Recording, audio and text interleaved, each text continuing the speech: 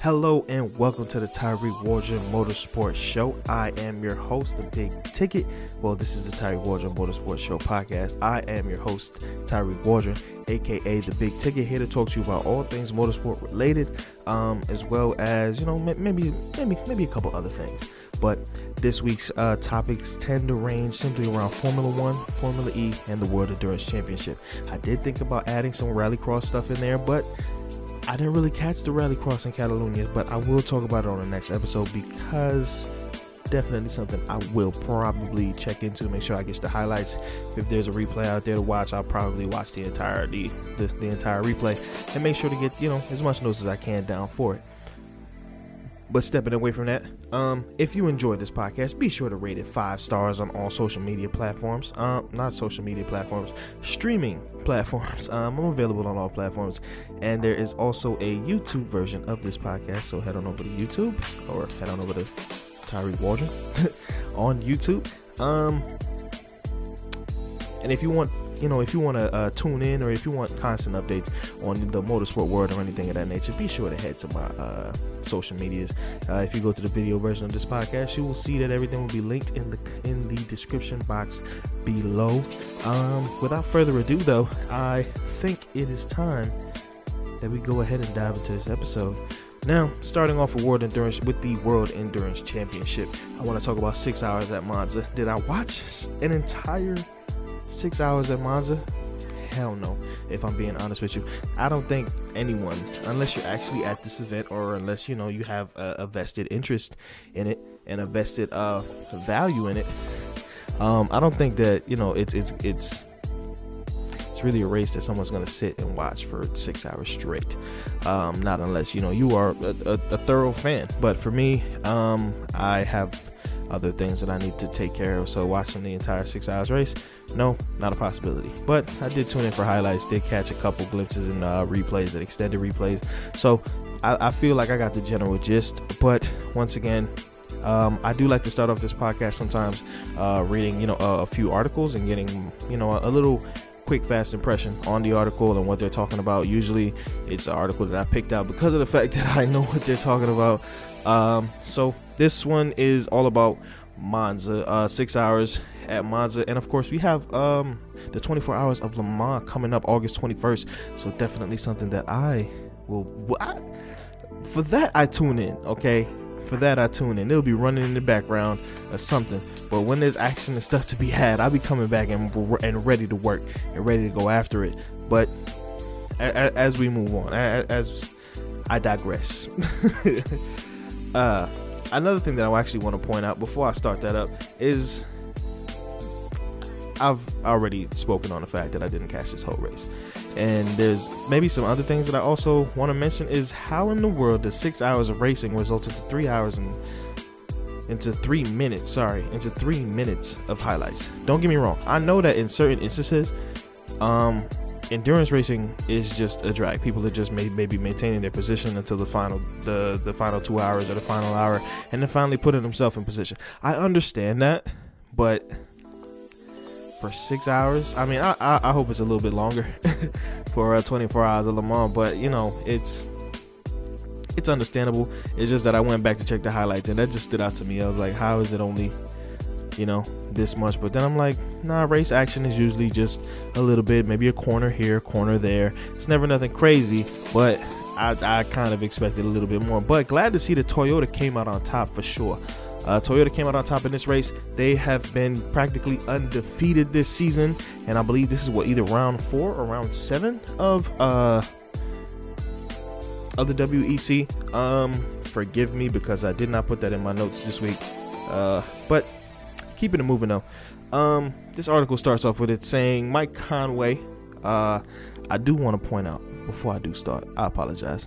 Some of these names I struggle with pronouncing because I am American. We have no idea how to pronounce some of these names. I'm messing. I mean, I am, but I don't really know how to pronounce some of these names. But either way, going with it, Mike Conway and Kamui Kobayashi and Jose Maria Lopez led from pole position in the number 7 hybrid and were untroubled for most of the race, as neither Alpine nor Glickenhaus were able to challenge the two Toyotas on race pace. I do want to mention, I think I did mention the fact that I was reading an article. This is from motorsport.com. It is somewhere that I tend to go to a lot for like kind of news sometimes. That as well as Autosport and other, official, I guess race, that race classification or that race discipline, their actual governing body. I also go to them for a lot of the news as well when it comes to the team politics and all that kind of stuff. So it's definitely something, just to make sure that I point out, this is a large majority of my stuff comes from these articles and these videos. But if we keep moving into it though, there was some drama before the beginning of the penultimate hour when the Toyota just had an issue coming down the long straight, and it was, I guess, a suspected technical problem or something of that nature, where it was no longer able to race, and it was down for about 40 seconds or so. And from there, they were able to jump start it and able to come back, and of course able to take the win. So props to Toyota and being able to come through and do all that kind of stuff. I will continue to read the article though. Right here. Okay. Basically. But there was drama at the beginning of the penultimate hour when Kobayashi crawled to a halt on a long straight following the second Lesmo corner with a suspected technical problem, allowing the 709 Glickenhaus 007 LMH of Romain Dumas to come through and take the lead. Now Kobayashi eventually managed to restart the car and get going again, but rejoined the track 40 seconds behind the Glickenhaus. There was reprieve for Toyota when the American boutique manufacturer elected to bring the car into the garage for a precautionary brake change, but the Alpine, which had dropped to third after making an earlier stop, remained in contention for victory. The race was set to go down the wire as Conway needed to make a late splash and dash to ensure the number 7 GR010 could make it to the finish line, but a late full course yellow to recover debris from the track put paid to the chances of a late scrap for victory between Toyota and Alpine. Conway essentially earning a free stop and emerging from the pits the best part of a minute ahead of Matthew, and I don't know how to say this man's name. But as I digress, props to Toyota for holding on and making sure that they got this victory. The WEC is not something that I spend an extensive amount of time on, simply because it's really long racing and I don't feel like watching all of it all the time. I do have a life. I do have other things that I have to maintain, but keep it in pushing and keeping it going. I also want to talk about Peugeot's hypercar.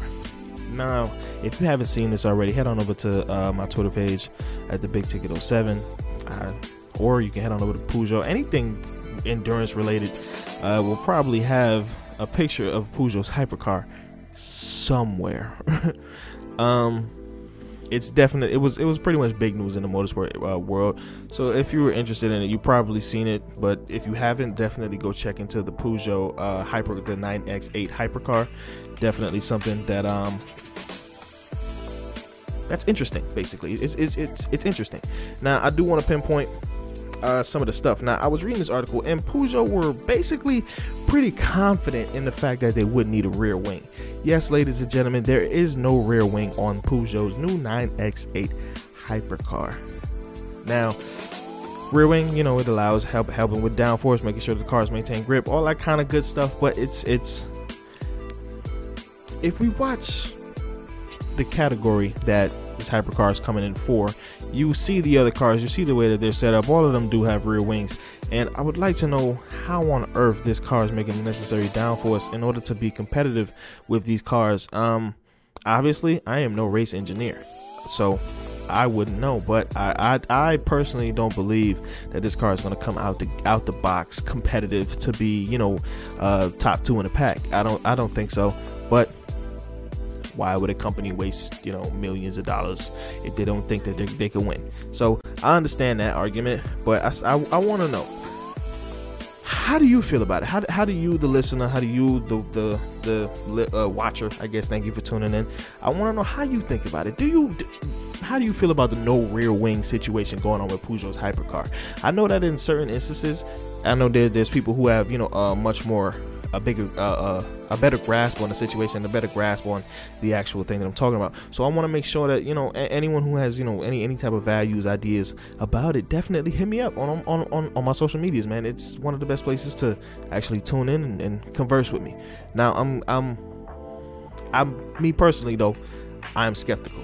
It's not necessarily something that I see, it's not something that you see a lot. Tons, practically all race cars, all of this stuff have some form of a rear wing. Now, if you actually look at the photo and all that kind of stuff of the car, you see that it does have something back there. So I'm pretty sure that's going to assist greatly in achieving this necessary downforce and all that kind of good stuff. But I just don't believe that this car is going to be competitive right out the gate, especially with initial testing not being done yet. So I'm not sure if they're going to be able to even run this car for 2022. But hey, that's the goal, and I'm pretty sure they're dedicated to that goal, and they're going to try their best to make sure that it does happen. So therefore, I mean, maybe we will expect to see a debut of the Peugeot 9X8 hypercar next year. I honestly think so. I honestly think it might be a mid-season thing, or they might only, participate in 24 Hours of Le Mans or something like that, or they might use another track for a testing and then for 24 Hours of Le Mans. There's a lot, a lot of things that goes into those types of decisions. So it's okay that they haven't gotten the initial testing and all that kind of stuff done. But I just really want to know if this car is going to be competitive from the get-go. I don't want it to be, oh, we have to adjust this, we have to adjust this. Then 2 seasons later, you're finally competitive. I know Peugeot has a long track record when it comes to motorsport. Of course, most notably to me is rally. And I think that Peugeot definitely has the ability to come out swinging right out the gate and go for first place. That's just my personal thought behind it. And of course, there are some of the car's traits that is obviously basically, I don't want to say unique. Well, aside from the fact that it has no rear wing, but it is the hybrid to fit into that category for the World Endurance Championship. It's 4-wheel drive, has a 900 volt battery, and of course, no backside. But aside from that though, moving on, man, that's enough of the World Endurance Championship. I'm gonna head on over to the Formula One side of it. I know I am late on this. Okay, it pains me that I have to do this episode way after the actual Silverstone GP, after all the commotion, all that kind of stuff. But I felt like I still kind of wanted to talk about it a little bit. Now, obviously, I want to talk about the sprint race first. That's what happened first. I want to talk about it. My original opinion of the sprint race was not where it is now. Now, I say that to mean that I'm kind of leaning in the direction of these sprint races is low-key fire. That's the direction I'm leaning in. The reason I say that simply because it was pretty good action, man. Pretty good action, and it was a great shake-up in the grids for the actual race on Sunday. So I like it. I like it a little bit. I don't want to go all the way to say that yes, this is definitely like a really good thing. We still have to have a few others. That's another thing. Monza was also confirmed as being the second track where the sprint race will be tested out this year. So can't wait for the Monza round. Now, I've made videos, I think in another podcast I've talked about this, but this was at a point when they were talking about reverse sprint races. If you want to check into that episode, definitely check my my YouTube playlist, or just head back. I'm not sure what episode exactly is it, but definitely check my YouTube playlist. It would be in one of the descriptions. I'll find out the video. It'll be up in the corner on the YouTube version, and so definitely I'd recommend checking it out. It was an earlier thought when it was the reverse sprint races, when they were going to put basically the cars in the back of the championship at the beginning, at the front end, and do the race that way. That was thankfully vetoed, because I don't believe that you need to implement a false thing like that in order to have action. And clearly I was correct, because now they have a classic sprint race, just a short race, everybody going out there making some good stuff and doing whatever's necessary for them to stay competitive for the actual race on Sunday, which it did exactly that. So let me talk about it. For one, great action to start off, okay? Normally, I personally believe that guys might have tried to hold back a little bit, but then again, this is for qualifying. This wasn't a test. This wasn't something that they were just trying out. This was the official thing. So yes, it was great to see that there was fantastic action right at the start, right out the gate. And of course, Nikita Mazepin, he spins out right at the beginning. I do want to talk about him for a little bit. he does have a YouTube Q&A video. I'm not sure if it's out or anything like that, but I did see this a couple days ago where he had a couple YouTube videos. He had a Q&A YouTube video that was supposed to come out, and they were marketing it. His team was marketing it on Twitter, and I have to say, the comments, at least the first 100 that I scrolled through, were awesome. I don't think there's any question on there that he could honestly have in a Q&A. Either they were like questions of, complete seriousness, the sarcastic questions, rhetorical, all that kind of stuff. They were all mixed in there, and it was good to see that F1 was kind of like, the F1 fans are basically like, yo, we're not messing with this guy. I'm a fan of all racing, so I'm an F1 fan as well.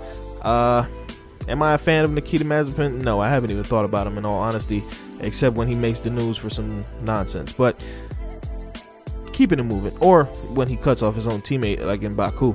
But anyway, I'm gonna keep it moving. I just felt like that needed to be highlighted a little bit. It was just something that I remembered, but I don't think that video is gonna do well. Now, Sergio Perez, he spins off as well, and I want to highlight Fernando Alonso as well for having an impressive sprint run. Him starting off on the softs, and he was able to actually overtake 6 places and move up 6 places. Of course, as the race continued, he ended up losing some grip, so he ended up losing 2 places. That's 4 places overall that he was able to move up. Wonderful work by Fernando Alonso. I believe he was one of the big things that shook up that grid placement, and that really shook up because of the sprint race. The sprint race is set up perfectly for him. At least this first one was. Also, George Russell did some great work, pulling in, I think, a top 10 finish, something of that nature, or 11th finish. It might have been 9th finish, but he did get hit with a 3 grid place penalty, and that resulted in him coming in 12th. So, hey, he did qualify 9th, but once again, he got hit with that penalty, and that puts him in 12th. So that's unfortunate, but he still did a pretty impressive job in order to come into the top 10. Good work, George Russell. And also, I'm not really sure where his fate is lying right now. Obviously, I believe somebody was talking to him about his intentions on maybe going to Red Bull if Red Bull had a seat open, but George hit him back with a simple, Mercedes has been by my side for a long time. I would not even think about Red Bull, because we all know something's going to shake up at Mercedes. Are they going to keep Valtteri another year? Are they going to move to another driver? And is that driver, it's a high probability that driver would be George Russell. Would Valtteri end up going to Williams, or where would Valtteri sit on that in that actual set up, in an actual situation? I don't know what team he's looking at, all that kind of stuff. I believe Haas, or if not Haas, it was Alfa Romeo, was looking to actually try and talk to him for a little bit, and they wanted to maybe have him as one of the lead drivers in their team. But I don't think those conversations have been had yet, in all honesty. Obviously, there's been like pictures, conspiracy theories, it's all that kind of stuff. Like one day Valtteri posted a picture of him and Kimi Räikkönen walking, or something like of that nature, and stuff like that. But that's all gas. But keeping it about the sprint race, both Alpines were in the top 10, and I believe this has only happened either once or twice this year. So good work to them. But this is what I mean about the sprint race actually being able to shake up the grid for the Sunday GP. It's because, cars that you wouldn't expect to see in the top 10, or cars that you wouldn't expect to see battling for that middle pack, that higher middle of the pack, you wouldn't see normally.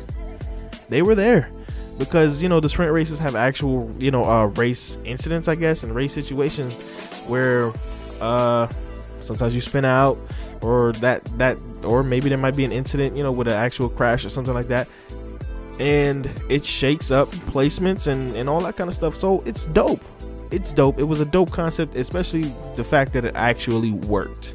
I do believe that reverse grid races is still nonsense, but I'm glad that this type of racing actually worked, and I'm glad that F1 is doing what they can to bounce back from 2020 not being able to have fans and those kinds of things. So I'm glad that they were able to bounce back from that. And one last thing I do want to highlight, Carlos Sainz. Remember when I talked about George Russell getting that 3-grid place penalty? It was because of a race incident that he had with Carlos Sainz in the first lap of the sprint race. Now, because of that, Sainz dropped back all the way to P18. But he put together such a great drive that he was actually able to finish off in 11th. So that right there is the highlight moment of the sprint race. In my opinion, I like the fact that I like the fact that Carlos was able to actually come back and have a wonderful and impressive drive and also finish. I mean, granted, that's probably not the position he wants, and definitely not the position he would have had if he was where he was at, where he qualified. But impressive work by Carlos Sainz, and definitely a good drive in my personal opinion. But let's get to the bread and butter of the actual Silverstone GP. Why don't we? Hamilton versus Verstappen. Honestly, I'm glad that now when I'm speaking about it, I see that social media has died down. Well, no, actually, no, it hasn't. Because Red Bull is on some other stuff about video footage and this, that, and the fourth. I have to dive into it a little bit more. I'm not 100% sure what exactly is happening. It's something that I have to dive into a little bit more. But I do just want to talk about, the actual race itself. Now, we knew that this was heating up for a while. We knew that this was happening. We knew that this was heating up for a while. The reason I say that, simply because we understand that these guys have been heating up. They've been rivals for 2-3 years now. This is what their third. I'm not necessarily, but they've been rivals. These two were destined to clash. They were destined to have an incident. If we look back in Formula One history, we can see clear-cut examples, which I can't necessarily think of right now, but I know they're there because I know they're there. It's happened. I've watched it. It's usually imminent, like Nico Rosberg and Lewis Hamilton, or Vettel and I believe Rosberg or Hamilton, one or the other. It has happened before, and even in prior F1 history, it has happened where guys are just battling each other and going at it, and some race, there's one time where both guys are just not willing to yield, and this was that situation that we had in Silverstone.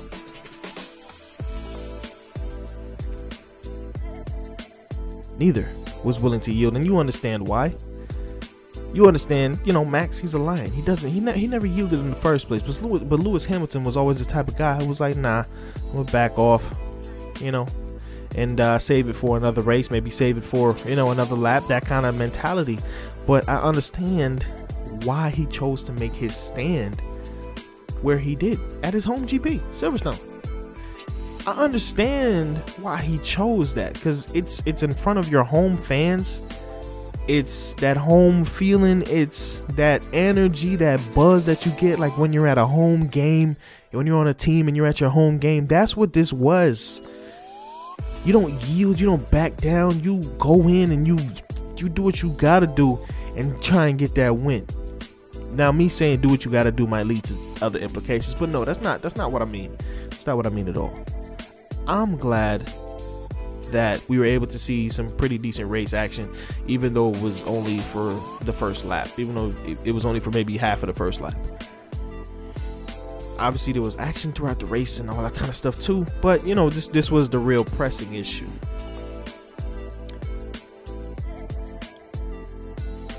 But I also want to, kind of dive into it a little bit. Like, why is it there was such a battle over whether or not this was a race incident, whether or not who was at fault?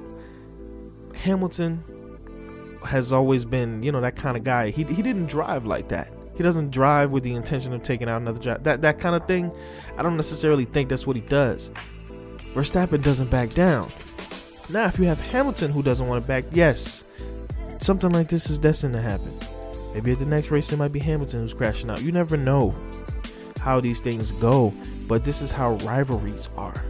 Rivalries breed contact in all types of sports, not just Formula One. in, you know, NBA, NFL, all that kind of things. You've seen where rivalries turned hostile. You've seen where, you know, incidents have happened. Maybe one person decided to open up on a tackle a little too hard or something. I don't know. There's a whole lot of comparisons that you can make across all forms of racing, motorsport, all forms of actual physical contact sport. Like, there's clear-cut indications of rivalries that heat up, and this is one of those. But I'm glad that Verstappen is actually just focused on the race. Lewis Hamilton, obviously, he's on his side missions right now. He's on his side quests and his side endeavors, but I'm pretty sure he's focused on the championship as well. Now, of course, Hamilton got his 8th win at Silverstone, which of course was great, but it was a 51G crash between him and Verstappen. Verstappen was involved in a 51G crash. I'm glad that he was able to walk out of that, but over the radio you could hear that he was a little shaken up from that. But he walked it off like a G as always, and continued on, and he's ready for race weekend in Hungary, whatever. And I do want to talk about this penalty as well. 10 seconds is definitely not enough. That was not an appropriate penalty for that race incident. 10 seconds is practically nothing for Hamilton. He's won by practically 30 seconds. He's won by over 30 seconds on several occasions. I don't think 10 seconds was that big of a detriment to him winning this race or anything of that nature. Yes, he did pass like at the last possible, you know, few laps, but I don't think 10 seconds was enough of a punishment for, you know, the race incident that did occur. And another thing, I do want to talk about the celebration as well. The celebration was a little over the top. Even when I'm talking about like I'm talking about the post-race interview, as well as, you know, the driving around track with the flag and all that kind of, with the is that the United Kingdom flag? I don't know what British flag, whatever, man. That's where he was at with it, right? That celebration was a little over the top. But my main focus, you know, of course, celebrating your home GP, you want to ball out, you want to, you know, have a full-on celebration, that kind of thing. I'm not going to deny you of that, but like party, you know, with your peoples, all that kind of stuff, that looks like a better image. But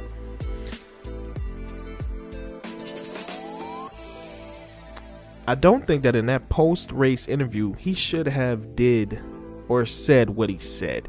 I don't think that the first words out of your mouth should have been, you know, about leaving space and this, that, and the fourth. I'm not sure if it was a post-race interview, but in one of those race interviews, I'm not sure the first thing should have been, he didn't leave you enough space. I feel like the first thing should have been, is he all right? How bad was the crash? That kind of stuff. This was a time for you to show sportsmanship. This was a time for you to show compassion to your fellow racer, to your rival, to your competition. Hamilton missed the bag on that. And of course Christian Horner on Red Bull, and you know, everyone on the Red Bull staff and all that kind of stuff is pretty pissed still about the incident, and they want to go out there and, you know, get some action and try and change the perspective of people.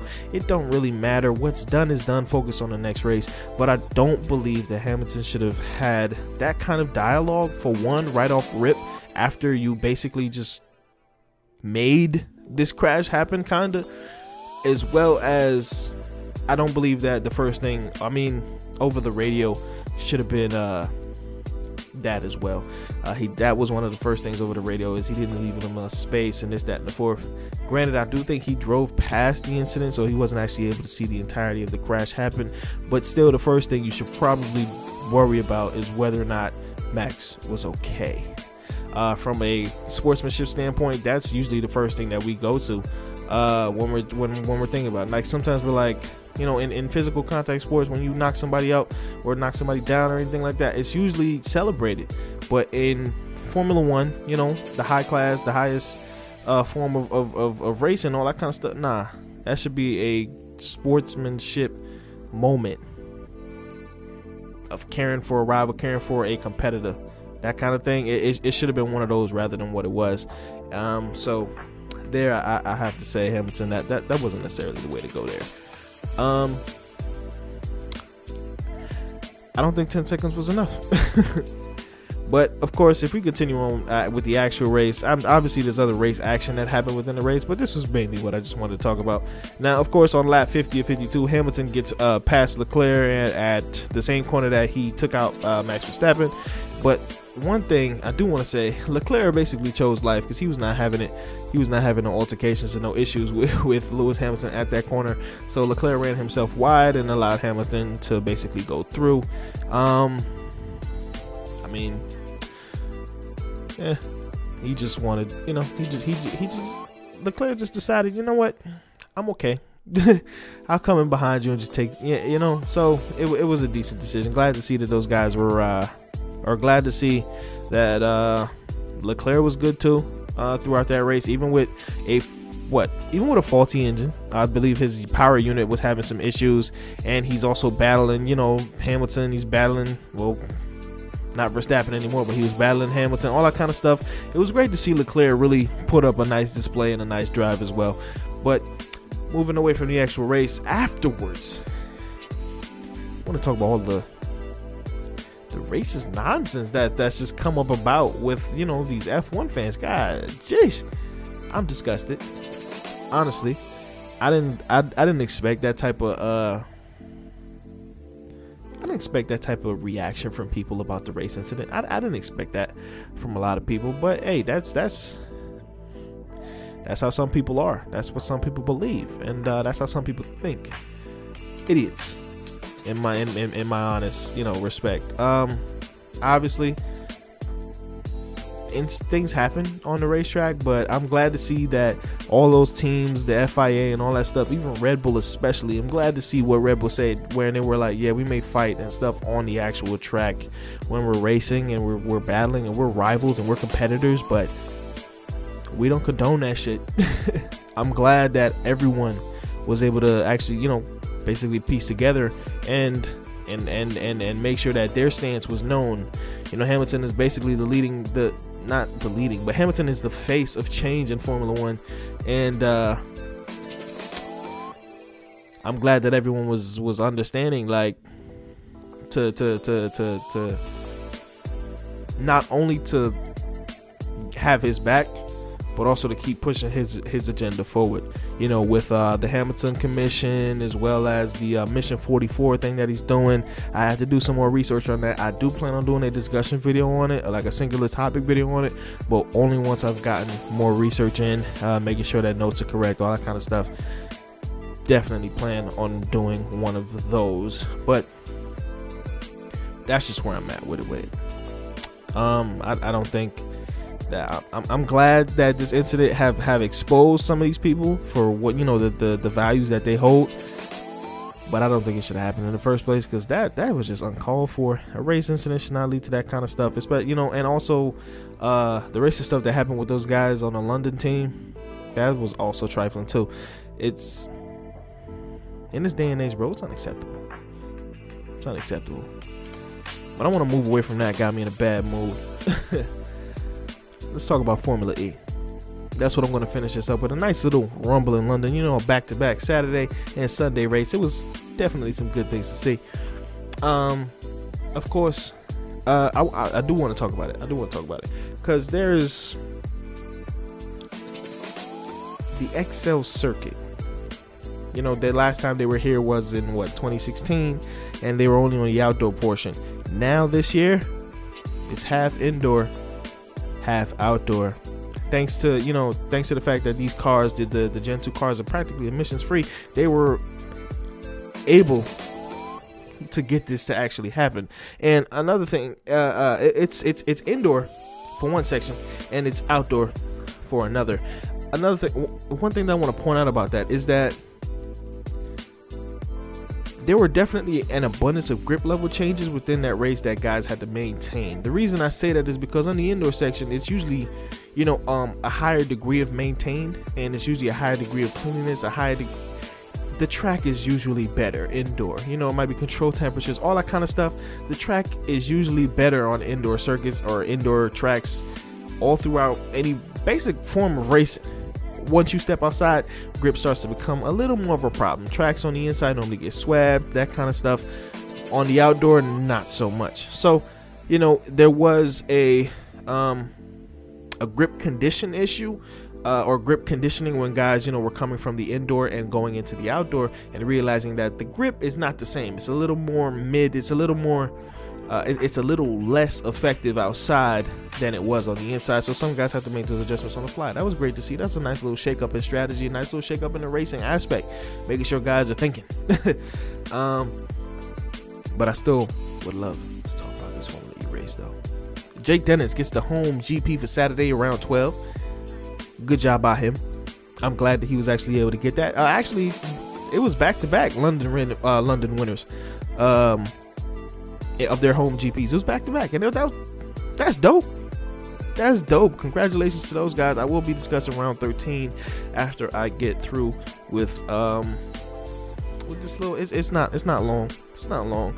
Seth Bird, the championship leader, was out of the race at round 12. He did not finish, and from there he was knocked down into third place in the championship standings. That's a bullet to bite. That is a bullet to bite. And then there's Alex Lynn and Jake Dennis were pretty much away from the rest of the field, and it was pretty much just a battle between those two guys until I believe Jake Dennis got a nice little move in on Alex Lynn and was able to actually push past and get the W. I'm also want to talk about Lucas Di Grassi. Obviously on Sunday he had his issues, but on Saturday he was making some impressive moves. I do have to say, great defending, great attacking, all that kind of stuff. He was doing some decent things, and I believe that it should be highlighted. You shouldn't just highlight the errors, definitely highlight when people were doing some great things. So Lucas Di Grassi, good work on Saturday, my man. That was really impressive. And I want to talk about Nick DeVries or Nick DeVries. I don't know how to say his name. I do hear his name like when I'm actually watching these races and the announcers are talking about him and the comments they're talking. I don't necessarily keep that all the time. So Nick DeVries with some impressive work. He pulls off second.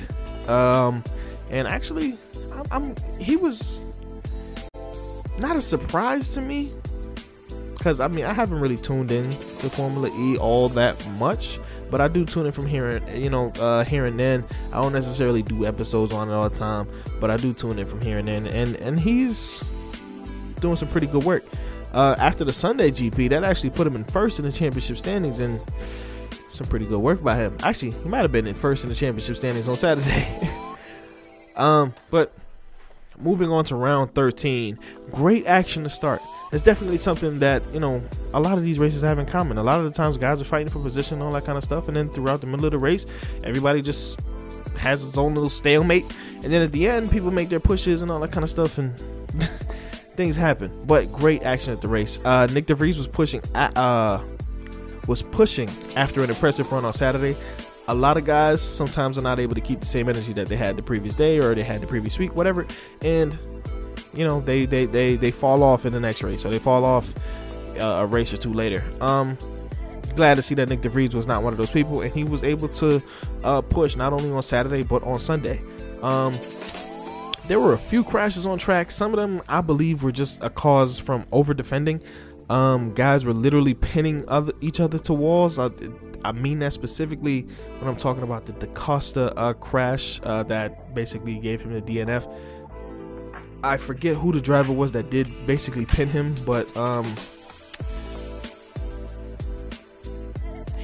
DaCosta was basically going in for a move on the inside line and was pretty much just pinned up against the wall as he was trying to get past another opponent.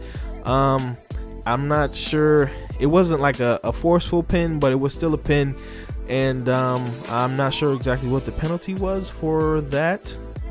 That is something I would have to research and update you guys on a little bit later. Not right now. I don't think I'm in this podcast episode, but anyway. With that accident with with that accident with DaCosta, there was a safety car and full course yellow. And Luke deGrasse on Sunday, this is what I mean about he was a little, gotta point out his good, not just his bad. Well, this is his bad. He went into the pits on the full course on the safety car restart, and just before the restart actually occurred, he went into the pits and had the pit limiter speed, all that kind of stuff, and came out in front of the rest of the field right behind the safety car. Obviously, the first thing I jumped to was, please tell me that's not legal. I was like, that was the case, I think people should have been doing that for a minute now. I don't think that's legal, is it? And sure enough, you hear the commentators making sure that they went to the stewards and all that kind of stuff to figure out what was happening. But after FIA review, he was given a drive-through penalty, but failure to actually do that drive-through penalty, Lucas deGrasse was black flagged from the race. He was disqualified. Now, Roland and Van Dorn, they have a nice little shakeup. However, I want to pinpoint this was at the restart of the race.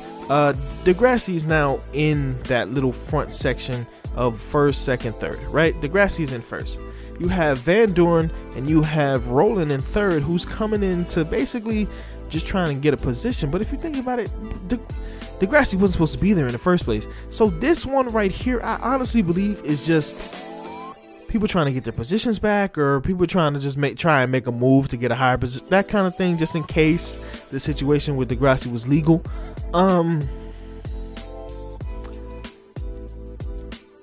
But why is it that in Formula E, guys are so much more willing to kind of dive bomb their opponent?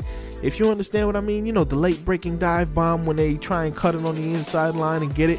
Because sometimes the lines, or a majority of the times the lines, especially in this Formula E, or especially at the London E-Prix on the XL circuit, on certain hairpins, it's difficult because you cannot finish off your line. You usually they tend to diverge from their line to position for the next corner, but when they diverge from their line to position for the next corner, they run into whoever they just dive bombed into. It was a lot of crashes, specifically on the hairpin. All of these things had the same exact factor behind it of late breaking dive bombs.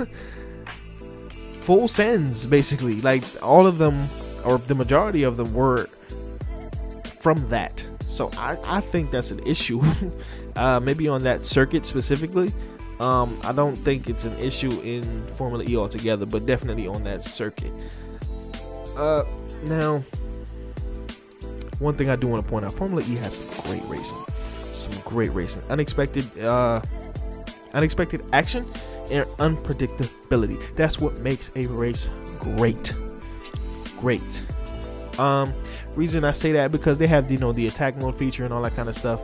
And if you don't know what the attack mode feature is, the attack mode feature is something that allows it's like a drive-through system that gives the drivers extra power for either an allotted time or an allotted amount of laps, and they can basically go into a more aggressive racing stance and actually fight the competition and try to get better pace, better positioning, that kind of stuff, for the allotted amount of time and or laps.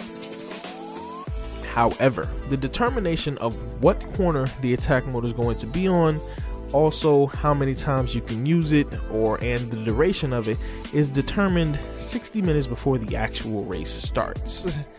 So most of the time you are seeing last second strategies and all that kind of stuff, or on the fly strategies, because teams do not know ahead of time what type of situation they're going to be running into. So that brings out a whole lot of action, because you don't know when guys are going to take attack mode. You don't know when guys are not going to take it, when they're going to try and fight and defend, and when people are going to push, all that kind of, you don't know those kinds of things. And that adds another level of excitement towards the race, in my personal opinion anyway. Now, Mitch Evans also did some good work. I'm not necessarily sure what position Mitch Evans finished this race in, but he did some good work.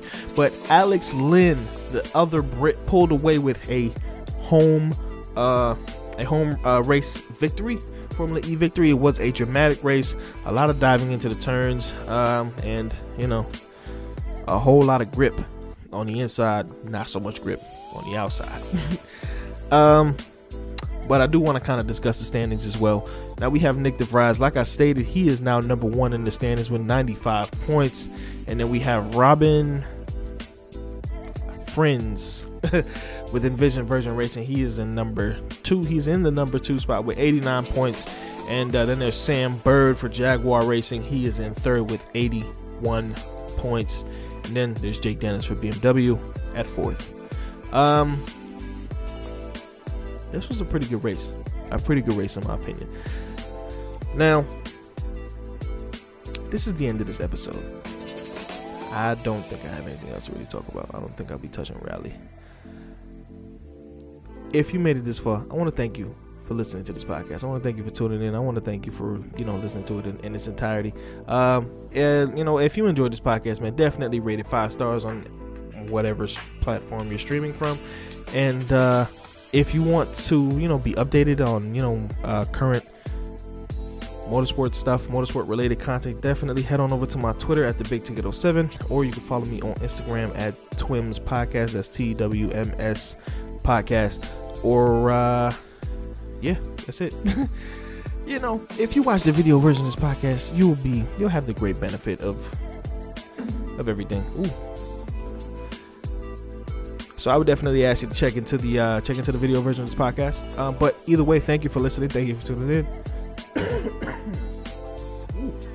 I hope you have a wonderful day. I hope you have a wonderful week. Hope y'all enjoy all the things that there is to enjoy in life. Peace.